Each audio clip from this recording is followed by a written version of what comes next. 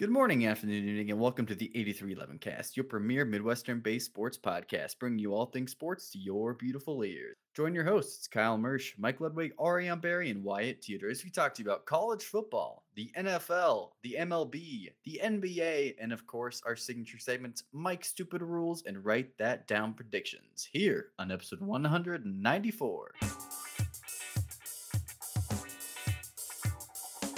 114 college football teams played ball this past week, and 113 of them scored at least a field goal, touchdown, or safety. Oklahoma, the quote-unquote powerhouse of the Big 12 and soon to be in the SEC, managed to be the odd team out and scored exactly 0 in the Red River shutout. Texas, whom Oklahoma played, obviously, had more points than OU had total passing yards. 49 points to Texas, to 39 passing yards to Oklahoma. The individual with the best QB rating was the punter at 10.8 QBR, all because of a fake field goal. That's just bad. If you ever wish Iowa State played at the level that OU did, like ISU played well like OU used to, this appears to be the monkey's paw actually curling and granting wish. I just remember I watched some of the OU Nebraska game, and the announcers could not stop talking about how this was the best OU defense they'd ever seen. This was the year Oklahoma was going to go over the top. They could not stop praising Oklahoma, and they have just been an absolute disaster in conference play. It's fun to see. Also, it's fun to listen to those announcers just terribly. I mean, that defense was playing Nebraska. Nebraska's in first place in the Big Ten West. Thank you very much. Don't care. The Big Ten West is an absolute dumpster fire. Not as bad as Oklahoma is, apparently. Well, dumpster fires are all relative, I guess. Yeah, what's happening in the Big 12 this year, actually? Nobody knows. All the new Big 12 teams are doing okay, and all of the soon-to-be-gone Big 12 teams can just leave. The Big 12 still has 5 ranked teams, right? It's just not the teams you would have... If you told me the Big 12 would have 5 ranked teams right now, the 5 that are, there would not be the combination of 5 that I would have chosen. Yeah, I would have never guessed KU would have been one. Yeah, Baylor, Oklahoma State, OU, Texas, and someone else. K-State, either Kansas maybe. State or Iowa State, yeah. Yeah, one of those two. I think you would definitely believe me more if I said the other 5 teams from the Big 12 are going to be ranked than the 5 teams that are ranked. Yeah. Yeah. Yes, Right. I'd be much more likely to believe that Baylor, Texas Tech, Oklahoma, Iowa State, yeah. and who's that? Who would be the 5th one then? Who's unranked? Tech, Yeah, Tech, Already OU, covered. Virginia. West West Virginia. Virginia. Oh, West yeah. Virginia would be the stretch. Forgot about That'd that. be the stretch. Texas Tech would be a little bit of a stretch too, but you not would've as much thought of a it'd be more stretch as likely than KU. Kansas. Yeah. Yeah, So The Red world's a River- magical place. Anything can happen. That's right. The Red River shutdown was a very offensive heavy game. Probably the most defensive heavy game I watched in a long time though was actually the Cyclone. Would you all agree? it was.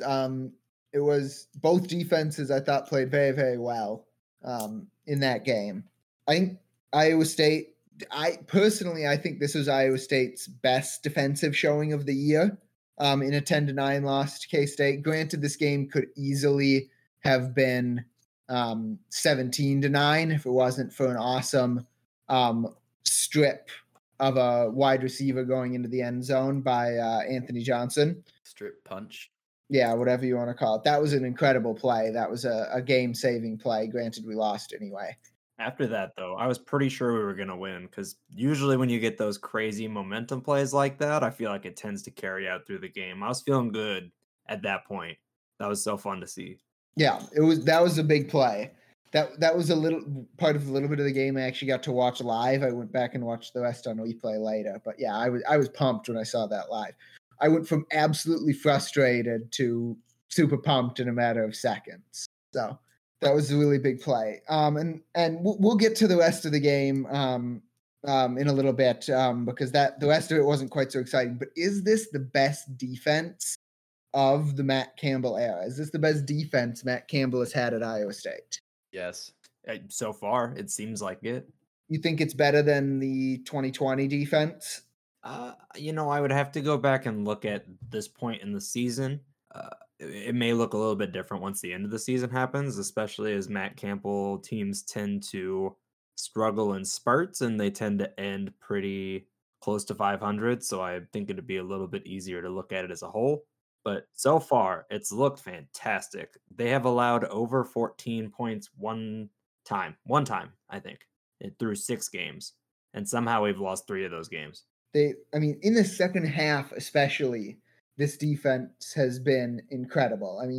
3 second half points was all you gave up to Kansas. You gave up no second half points to Southeast Missouri, no second half points to Iowa, 7 second half points to Ohio.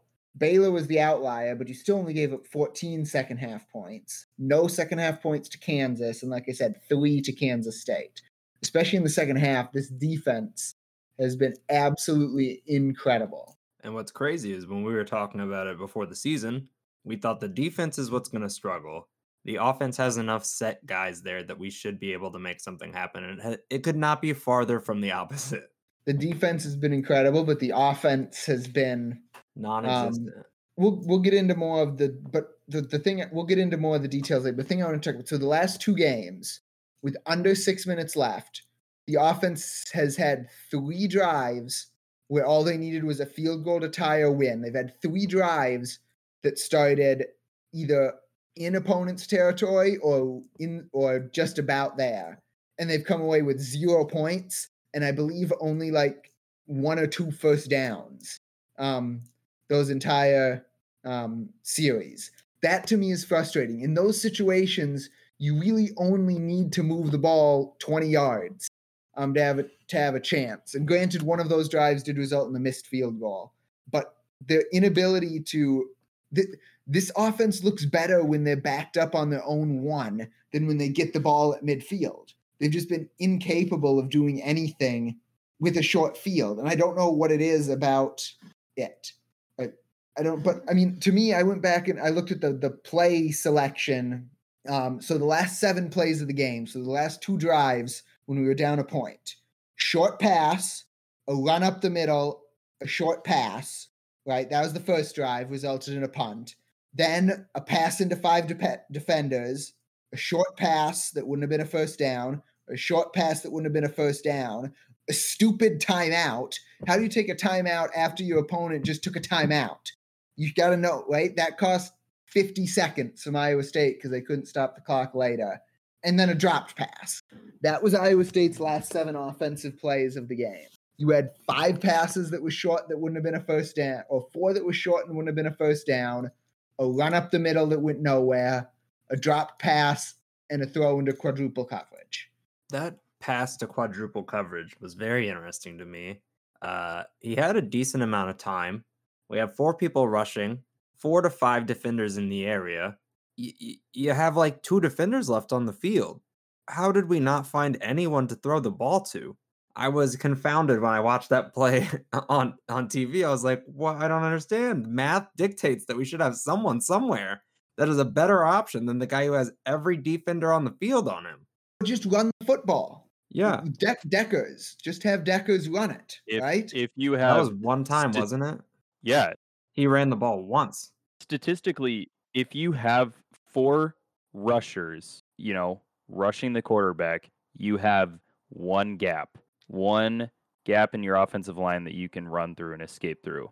I don't know if we have ever seen a quarterback more opposed to running the football than Peyton or Eli Manning. Like, I don't know what I guess his thought process is that he can't at least go get some positive yards. And he's athletic too. Our best offensive play in the game was his scramble. And he looked fantastic. He just pulled it down and went, which we have talked about multiple times. Make the decision, do it, go for it.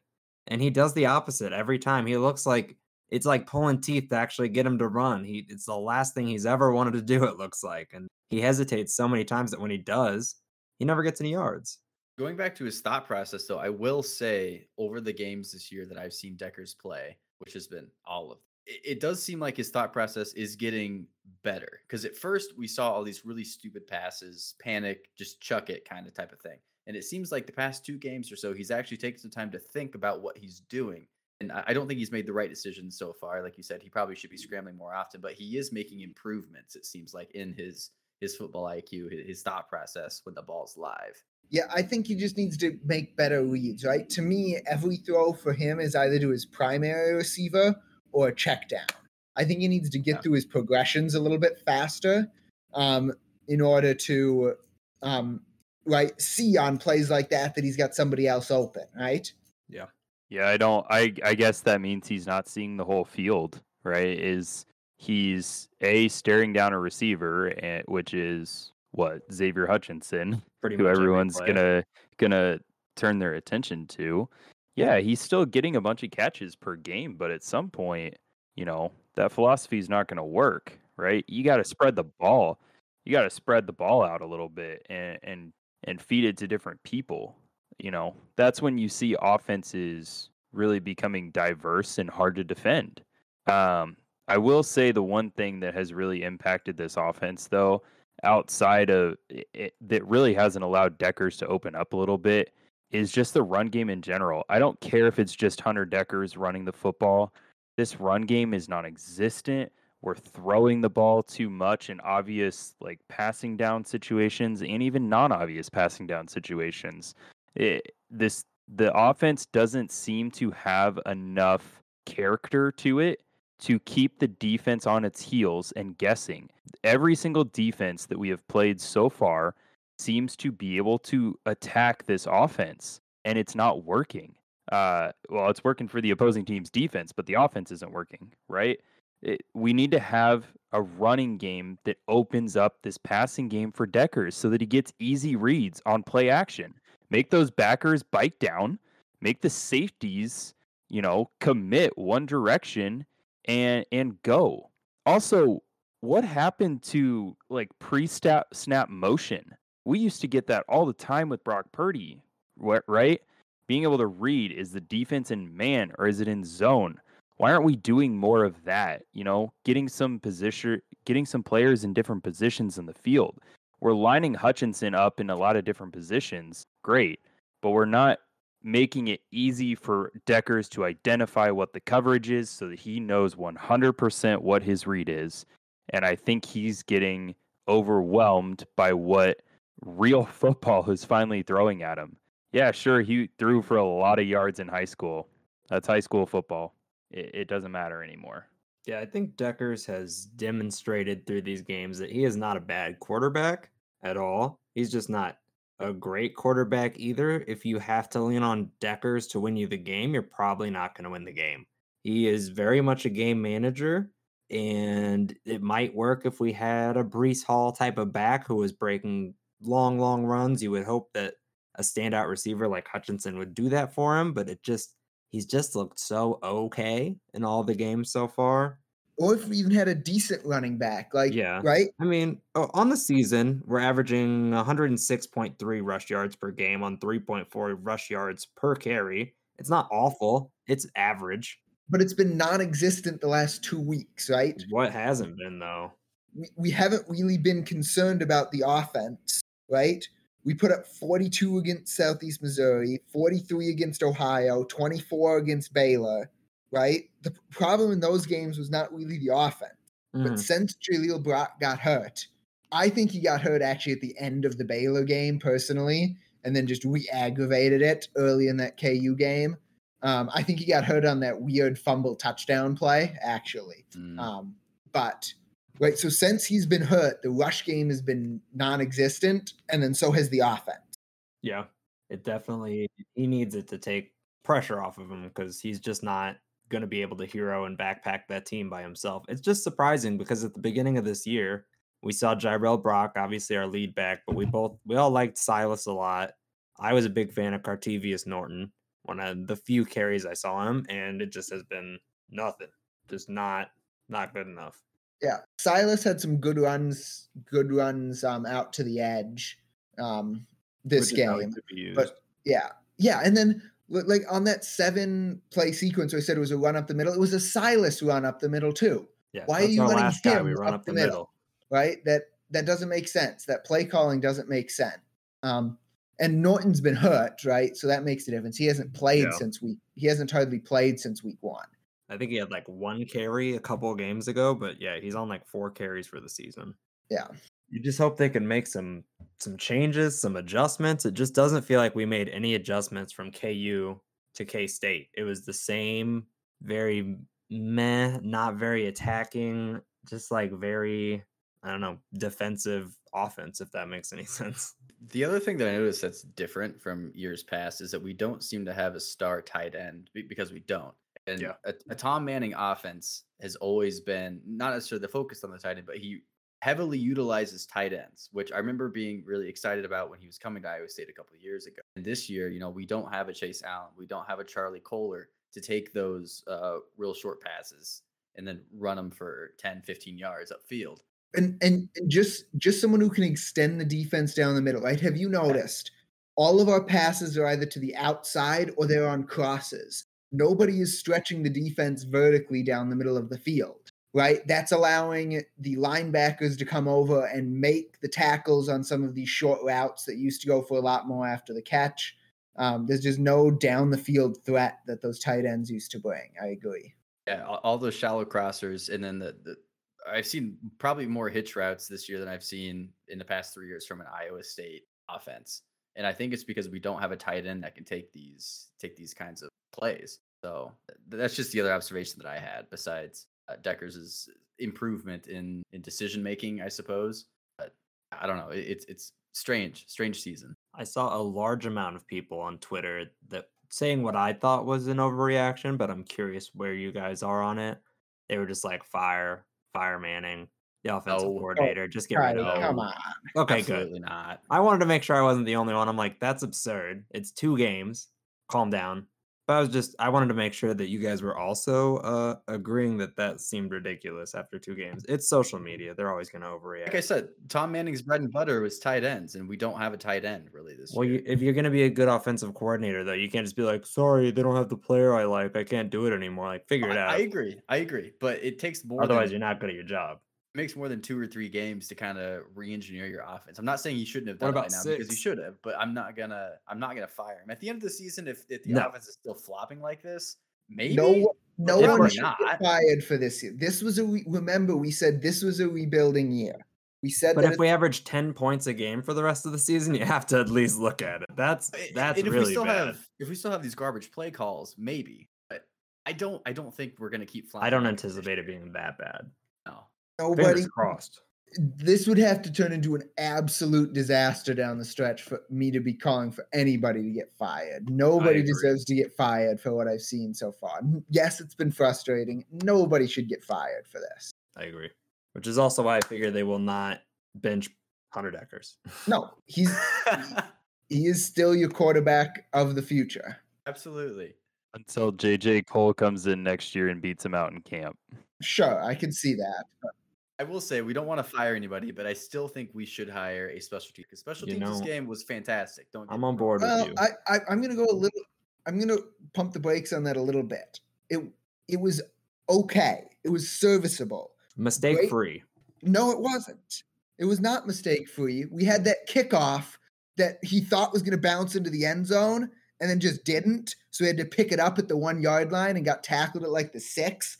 Oh, I must have missed that Just one. fair catch it. In college, if you fair catch a kick from inside the 25, you get it at the 25. Just fair catch it. There's no reason to let that kick bounce. Absolutely no reason. Yeah. Even the idiot next to me in the stand, shout out to him for thinking he could throw some stickum on some yard gloves and go out and catch footballs better than our receivers. I hate you. Even he out in the stands said that he should have just fair caught that.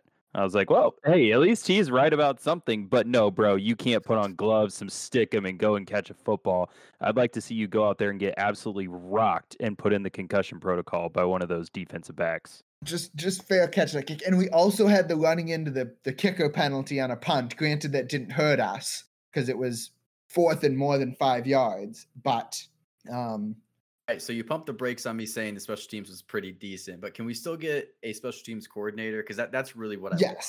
yes, I agree. Yeah, I vote for Somebody it. can actually work with the athletes.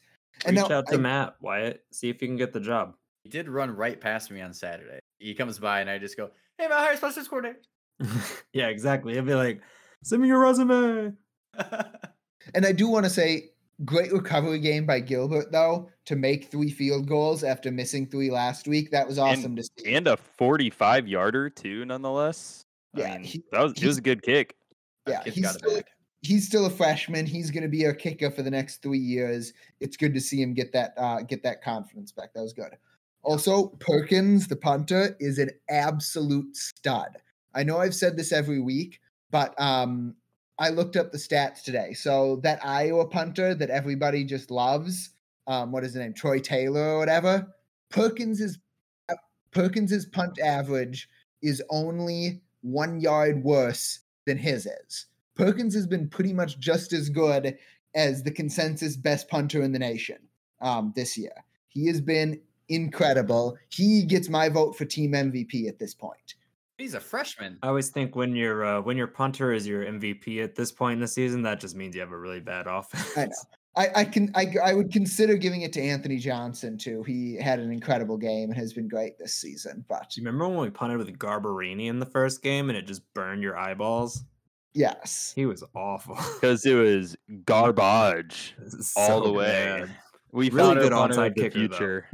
Yeah, very good onside. yeah.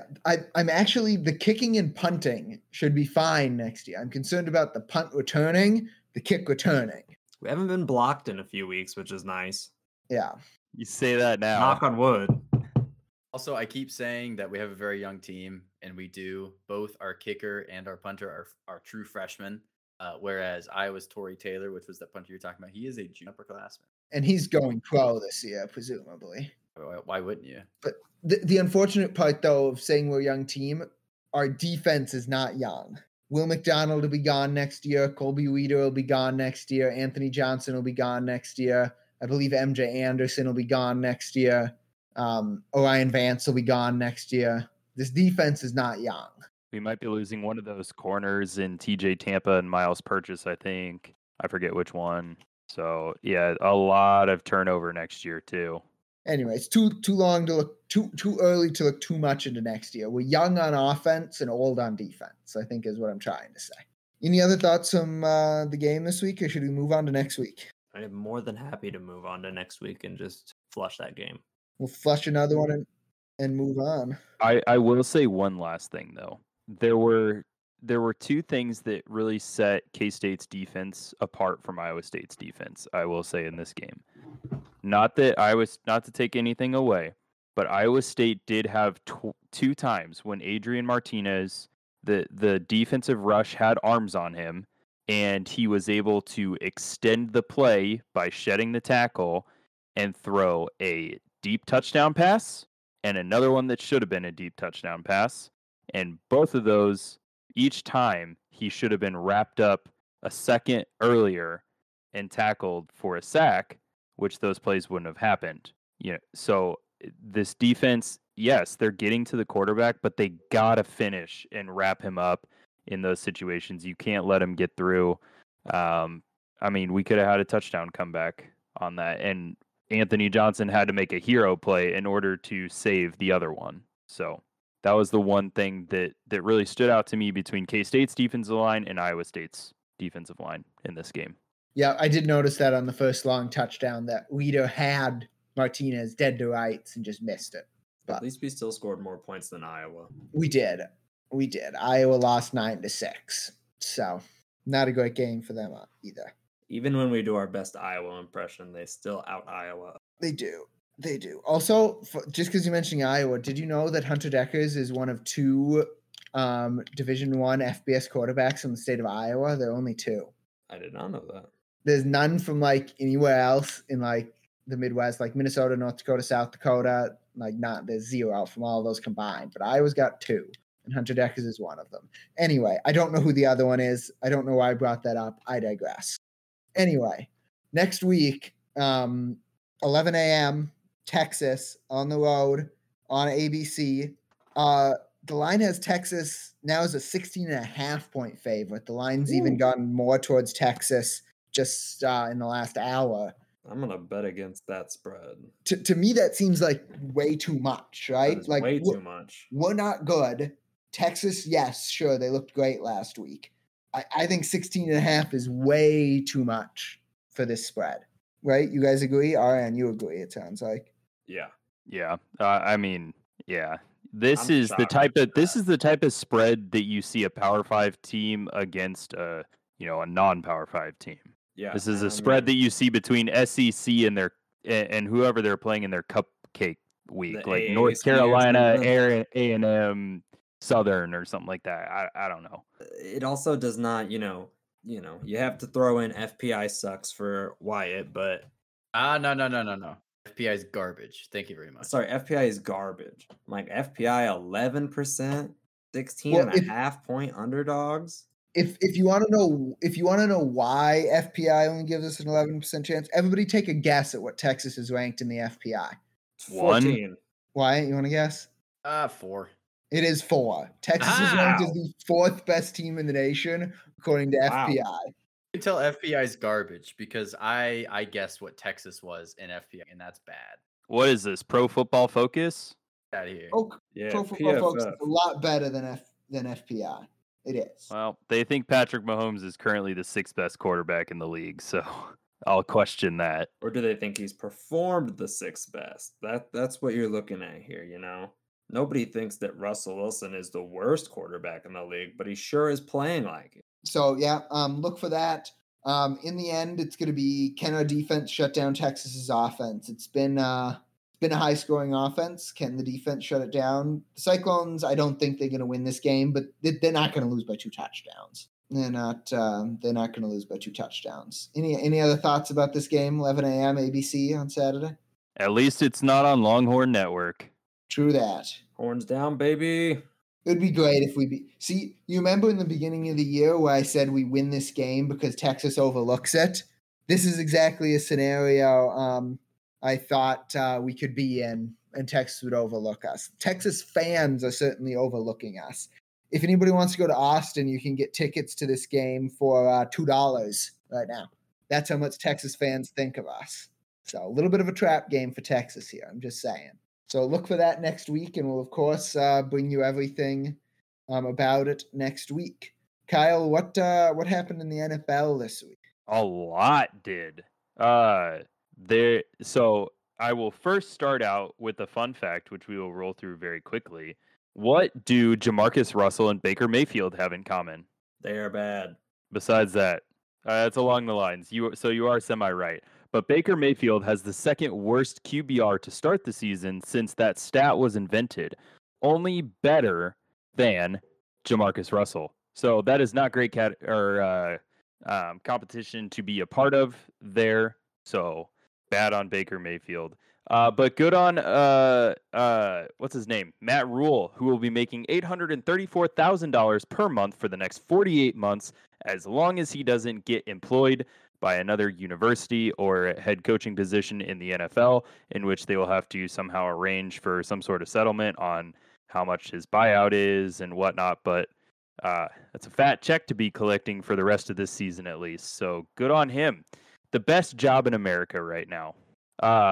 Speaking of things that I would like to just get off my chest right now, that we just need to air out, is stop putting the Broncos on prime time. Thank you. In other news, Green Bay falls apart in London. 2 batted passes late lead to the G-Men win in London. Matt LaFleur, in my opinion, got outcoached in this game by Brian Daboll. Yikes. To all Green Bay fans out there. Lions offense, not as potent as we think, ? I don't know. Amon-Ra St. Brown was hurt. A lot of injuries for that Lions offense that seemed to be cooking early in this season. Albeit they beat the Commanders, put up a lot of points against the Seahawks, not great teams. But Zappe gets his first win as a Patriots quarterback. Is there a quarterback controversy in New England? As Mac Jones looked terrible to start the season for the Patriots. Jets stymie the quarterback-stricken Dolphins as Teddy Bridgewater was injured in the first series of the game, leading to a former K-State quarterback, Skylar Thompson, to be the guy in Miami. Well, it didn't end up well. Jets roll on with Brees Hall getting another touchdown in that game and 100 receiving yards on 2 catches. Quick question for you guys. Are you allowed to wear college branded apparel in the NFL? Because he had Iowa State branded gloves on, and I thought that was odd. He's getting fined for that. Okay, I figured he was. Yep. Somebody sent me that tweet, and I was like, that does not sound like something you would not get fined for. Okay, I thought so. I was just curious. He's definitely getting fined for that. There's already been multiple tweets saying he will. Worth it. T. Hill stars this week. Not the Tyreek Hill, but Taysom Hill. The all-purpose gadget guy, the Swiss Army knife for the New Orleans Saints. Taysom Hill had 4 touchdowns, including 3 rushing and 1 through the air. Lit up fantasy points on everyone's waiver wire. So congrats to Taysom Hill. Texans win their 9th straight over Jacksonville. Huh? Texans? Better believe it. Lovie Smith got his first win for the Texans. They are no longer winless, and every team has now won this season. Carson Wentz, good old Carson Wentz, the best NFL backup in the league. He throws a goal line pick, as they should have ended up beating the Tennessee Titans, but they didn't. Good old Washington Commanders are feeling the pain of the Indianapolis Colts last year. The Minnesota Vikings take a commanding lead in the NFC North. Dalvin Cook, Justin Jefferson was at it again, continuing to add to his historic first 3 years in the NFL with over 150 receiving yards in that game. The Bears, just bear down, Bears fans, and hold on for next season. Y'all suck. Chargers best the Browns, 451 combined rushing yards in this game. If you hit the over on combined rushing yards and bet that, boy, you picked a good one to bet on that. It was Austin Eckler and Nick Chubb were rushing all over each other, and the Chargers get a good win against a Browns team that arguably could be undefeated at this point. America's team or the Gold Rush. Cooper Rush, in this matter, is 5-0 in games that he's started and in his NFL career. He steadies the ship in Dak's absence. The Dallas Cowboys are 4-1 heading into a big Sunday Night Football game against the Philadelphia Eagles, who remain undefeated after beating the Arizona Cardinals. But are they the league's best posers? According to The Athletic, the Philadelphia Eagles have the 30th ranked strength of schedule at .464, which is not great. So easy games. Their upcoming schedule is super easy too, with games against Houston, Pittsburgh, Washington, Indianapolis, Green Bay. This team, they've already beaten Washington once. They played Jacksonville. Arizona's 2-3 now. Detroit as well. So, we can see this team could easily be 8-1 going into week 10 of the season, or week 11 in their case. But I don't know. I don't know how I feel about the Eagles yet. We'll need to see them in the postseason. Justin Tucker is indeed Mr. Clutch for the Baltimore Ravens. I don't have the stat in front of me, but he hasn't missed in the fourth quarter or overtime kicks in like 50 or 60 some odd kicks straight. Justin Tucker is by far one of the league's best kickers, if not best kicker of all time. I think he's the best kicker of all time. Not just current best kicker. I think he's the best ever. I mean, you got to look at Nick Folk or Adam Vinatieri with the amount of points scored, but I do believe Justin Tucker, maybe he should rebrand his name. He's the most clutch. He's got the biggest clutch gene. He's maybe not the greatest kicker of all time, but he's the best kicker, I think you could say. He's the best kicker the league has seen. Yeah. Speaking of kickers, did y'all see Dicker the kicker is in the NFL now? Yeah, I did. Yeah, he made it up from a practice squad. Yes, former Texas kicker who famously missed a kick to tie Iowa State back in 2020 when Iowa State went to the Big 12 championship game. Just want to throw that out there. Yeah. Good on Dicker. Yeah, Mr. Dicker over there. Love that. And then we get a taste of what a primetime game should look like.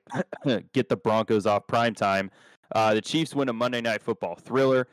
Patrick Mahomes, fun fact in this game, passed Troy Aikman, who was in the booth on the call, for all-time passing touchdowns in their career. So Troy Aikman really isn't that good.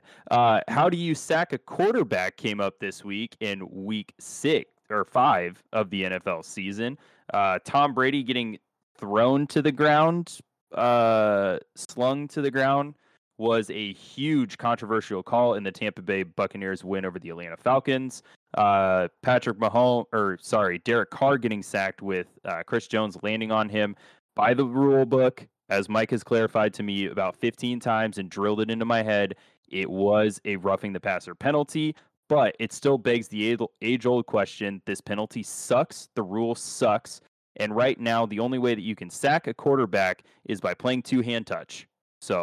Or give the quarterback a flag football. There it is. I mean, that's how you sack it. Or go look up Kevin Hart's tutorial on how to sack a quarterback in the NFL. We'll get more into that rule in Mike's stupid rules in a little bit. But yes, there was definitely some controversy about that this season or this week. Any other thoughts on this week in the NFL? Otherwise, we've got some other big news to talk about. NFL officiating has got a long way to go. I don't think NFL officiating is as bad as people say it is, but I digress. I think we should move on to baseball. Yeah, so we've sort of been ignoring baseball a little bit once the Cyclone football season started, just because, we're an Iowa State podcast and, that's our priority. But the playoffs are underway. For those of you who didn't realize it, the season ended middle of last week. Wild card weekend was this past weekend, and the playoffs are in full swing. I'm watching a game right now as we record this episode. So in the wild card weekend, Cleveland swept Tampa Bay. Remember, these were best of 3 series. The series, they were 2-1 in game 1. They won, and then won game 2, 1-0 in 15 innings. It took 15 innings for anybody to score in that game, but eventually Cleveland did on a walk-off home run. They played 26 innings of baseball, and Cleveland gave up only 1 run. Seattle swept Toronto, including a major comeback. Was that in game 1 or game 2? I can't remember. Game 2. Game 2. Seattle had a major comeback in game 2 there that kept them over Toronto and moved them off to the ALDS. In the NL for the wildcard games, Philadelphia swept St. Louis. St. Louis absolutely collapsed in game 1. They were up 2-0 with 1 out in the 9th inning and could not get the job done and ended up losing. Was that 7-3 in that game? 7-4? Something like that in that game. 6-3. 6-3.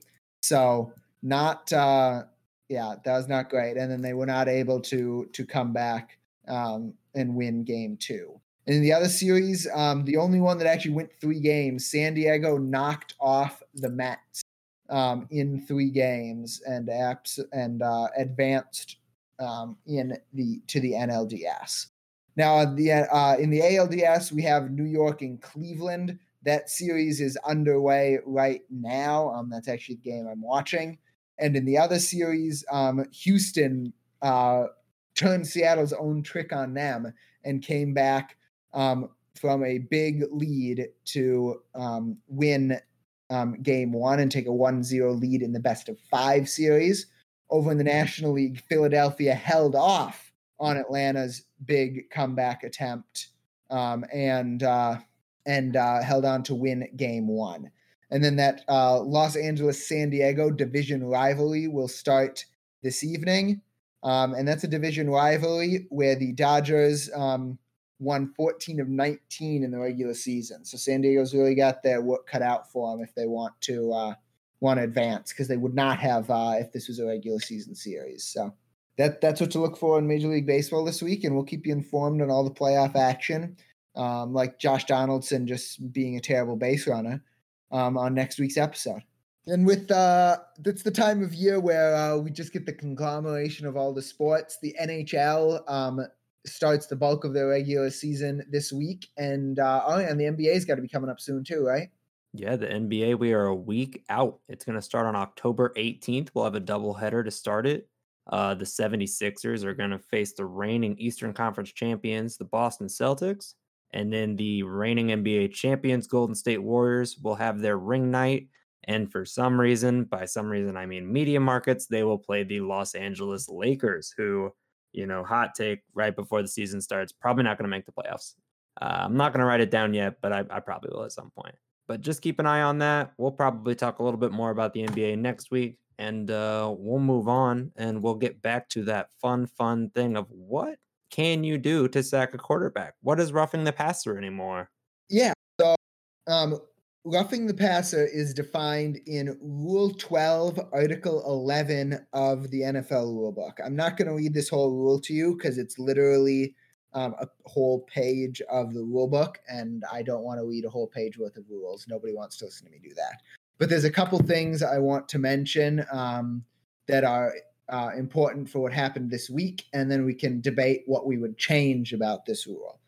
First of all, this rule applies to anybody in a passing posture, either before, during, or after a pass. So even though on the one Kyle was referring, Derek Carr fumbled, he was in a passing posture when he fumbled, so he is still protected he is still protected by roughing the passer even after he fumbles, just like he would have been after he passes because he was in a passing posture when the hit occurred. The other thing I want to talk about is part B of this rule that says a defensive player may not unnecessarily or violently throw him down or land on top of him with all or most of the defender's weight. So I think that provision right there covers both, is what the officials will cite for both of the two roughing the passers, right? Sure, you could make an argument that Brady was thrown down violently, but I think that's a very weak argument. Mahomes was also slung down in a similar fashion in the game where it wasn't called. Yeah, and I think that one was the correct call. If we're calling you for twirling a quarterback down to the ground, that's too much. Unless you're not like grabbing him by the head and doing it or something, which would fall into different provisions of this rule. But on the Chiefs one, right, he does land with his whole body weight on the quarterback. What's he supposed to do? He can't teleport. I He can't twist his body in the air like a cat. Like that is impossible for a 270 pound, 325 pounds, I think. Probably, yeah, 325-pound defensive lineman. Yeah, I agree, and we'll get into this, but I agree that the rule needs to be changed. But the way the rule is written, that is roughing the passer. It is. I get that. And like after the game, Chris Jones is like, "We need to make these reviewable, man." It's like if they review that, that's going to be called confirmed every time. Yeah, it doesn't need review. The rule needs to. It's just like targeting in the NCAA. Targeting in the NCAA and roughing the passer in the NFL are detriments to. They're just bad rules. They are. Every time we see something that we don't like that's been problematic, it feels like they go in and write another clause and make the rule longer. And we've almost overruled it. Like there's too many clauses. It takes out so many ways you can even hit a quarterback. There has to be some middle ground between what we're doing now, where you literally can't fall on a quarterback, and back in the day when we were brutalizing, Jim McMahon so bad he can't find his way to a grocery store anymore. Like, surely there's a middle ground where quarterbacks are still football players. We should be allowed to tackle them. That's part of the game. Makers. No, unless Micah Parsons is right, and he says, if you're not going to let us tackle a quarterback, just make it 7-on-7 football. He tweeted that, who wants to watch that BS? Gross. Hey, no one. So change the rule. Change it. It's hurting the game. It's giving, teams additional plays in drives. Like that was a critical call against the Chiefs. They had them stopped. It was way worse for Tampa Bay. It was way worse. No, well, it was way worse for the Falcons. You know what I mean. In the Tampa Bay game, but in that game against the Chiefs, it led to 3 points. I noticed you didn't bring up that funky blocking call that they did on that field goal, though. A little bit of bias there. Yeah, we'll talk about that next week. We can talk about that We'll next week. It was a makeup call, but I don't know. There was another call that I didn't exactly like. Another PI call that I didn't love at the beginning of that game too. So I just think there were a few missed calls in that game, and they tried to have a bunch of makeup calls to make sure that they could still feed their family at the end of the day. It just makes Bottom line is, getting back to roughing the passer, this rule needs to be looked at by the competition committee, the Players Association, and they really need to take a deep dive into what this actually means. And they've already I know they did, but nothing's going to happen this year, and it won't anyway. But do we need to protect quarterbacks? Yes. Exhibit A, Tua Tagovailoa. Different situation. Do we need to protect quarterbacks? Do GMs and owners want to protect quarterbacks that they're spending $50 million a year on? Well, Jerry Jones, sucks for you that you overpaid your quarterback when Cooper Rush is better, but that's a different story. Cooper Rush is not better. Yeah, he's not. I agree. Sorry, that was a hot take, but Cooper Rush, you shouldn't have a backup quarterback that can come in and do that if your star quarterback is getting paid $40 million a year. I digress there, but we need to examine this rule and look at, what roughing the passer needs to be, what we can do to make it fair for both sides in this situation, because right now defensive linemen can't even go and tackle a quarterback. It should also be noted neither of those hits on Tua were flagged. So what is this rule actually preventing? When we see those awful injuries, nobody gets flagged for it, and then you play a little patty cake with the quarterback and put him on the ground, and now that's a flag. It just isn't working. How do you flag Tua's? Because it wasn't really the sack itself that caused the Right, injury. It but was that's what I'm saying. These rules aren't doing anything. Yeah, I would say if Tom Brady's play got a flag, Tua's first play against Baltimore should have also drawn a flag They look when really he similar. was pushed They are very late and a very severe push. You've seen more egregious, no matter which way you look at it, calls on the side of the field for unnecessary roughness when a player is out of bounds for similar pushes, right? Like you're pushing them towards a bench and potentially causing harm with them hitting something on the bench, hitting their head, whatever, into the sidelines where there's not a lot of space. But some situation like that, when you're shoving a quarterback backwards and they have no way to control their head and neck as their body slams against the ground, that should have been the same provision in my eyes. Tommy's got a long history of soft calls, though, so I don't know why we're surprised Well, about Tommy's that one. got deep pockets and a lot of money slips out and somehow lands in referee's pocket. Okay, a little bit less money. Come on, that's not true. The Tom Brady call was a bad call. Yes, I also it don't was. think the refs are getting paid, just to be clear. That is Kyle's No, then- opinion. We'd all like to separate ourselves from Kyle this episode.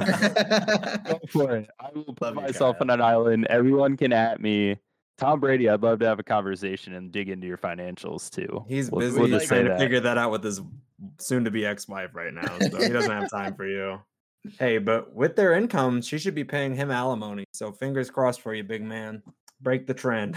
Well, the last thing I just want to say is we've been right. This is not a new problem with this rule. If you go back and literally listen to our first episode more than 3 years ago, we were talking about the same provision of the same rule that's been a problem. So this is not a new discussion.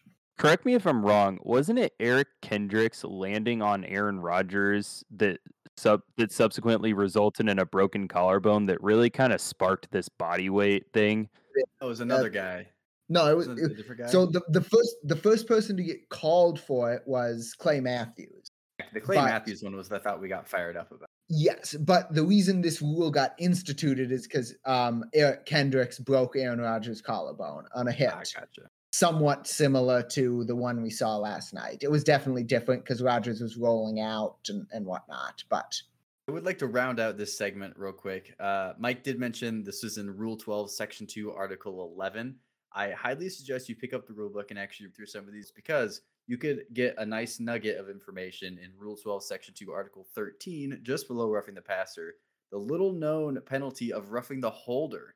If you didn't know that was a rule, definitely go check that out. Pick up a rule book, flip through it, find some interesting things, and report back to us at 8311cast on Twitter of some interesting tidbits you found in the NFL rulebook. Yeah, there's a lot of cool stuff in the rule book. That's why I love rule books. I was gonna say, you know what else is cool?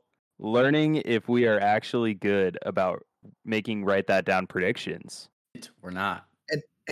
And we're going to learn a lot this week. This is a very, very large accountability session with a lot of stuff that came off the board with the end of the MLB regular season. So I'm going to go through this somewhat rapid fire to not belabor the point forever.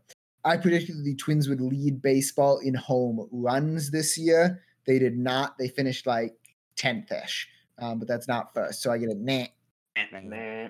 Wyatt predicted that Rizzo would lead the league in hit by pitches at the end of the year. He was 4th, so Wyatt gets a nah. Kyle predicted the Royals would have 3 different players steal 25 bases. Did they have anybody? They definitely didn't have 3. Bobby Witt had 30. So Bobby Witt had 30, so only 1. It didn't help that they traded Whit Merrifield mid-season, so he wouldn't get there anymore. But anyway, Kyle gets a nah.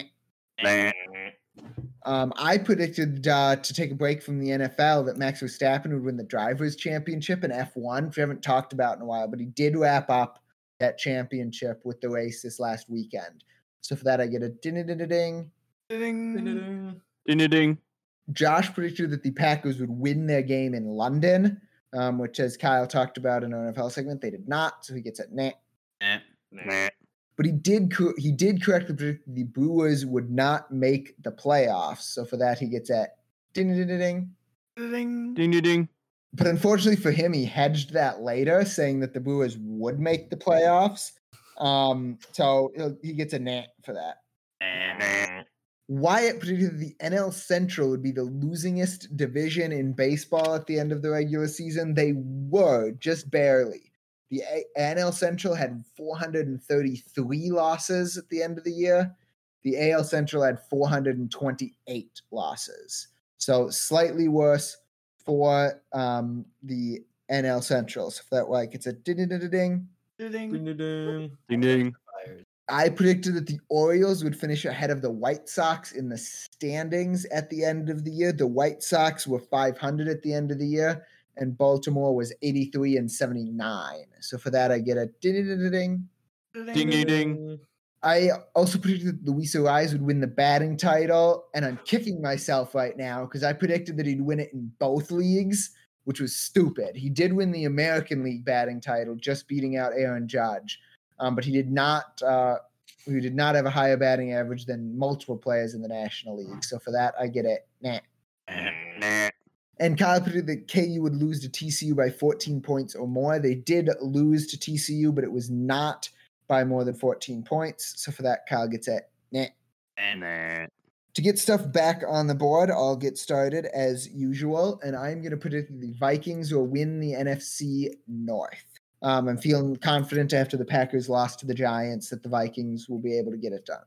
For reference, 538. Yeah, 538 says the Vikings have a 64% chance of doing it, but ESPN's FPI says the Vikings have a 32% chance of winning the division. Well, we all like FPI. Wyatt That's not true. We know how much Wyatt loves it. So going by 538, that's a single. That would be a single, yeah. Yep, I'm fine with that. Just wanted to throw the other one out there to see if I could throw you off. Oh, I think from Josh this week, is he still alive? Yeah, he's still alive. He's doing good. He's seen what the Packers offense can do, and he's seen, like everybody else, so they could use some help at wide receiver. He is going to predict that they will sign Odell Beckham Jr. before the trade deadline. He's a free agent right now. So didn't they offer him like the bare minimum last time, like $600,000 or something? I don't know. Like, I feel like if I was OBJ, I was offered that, I would be insulted. He ended up taking like over $4 million for that. He's injured. Yeah, he is recovering from a torn ACL right now.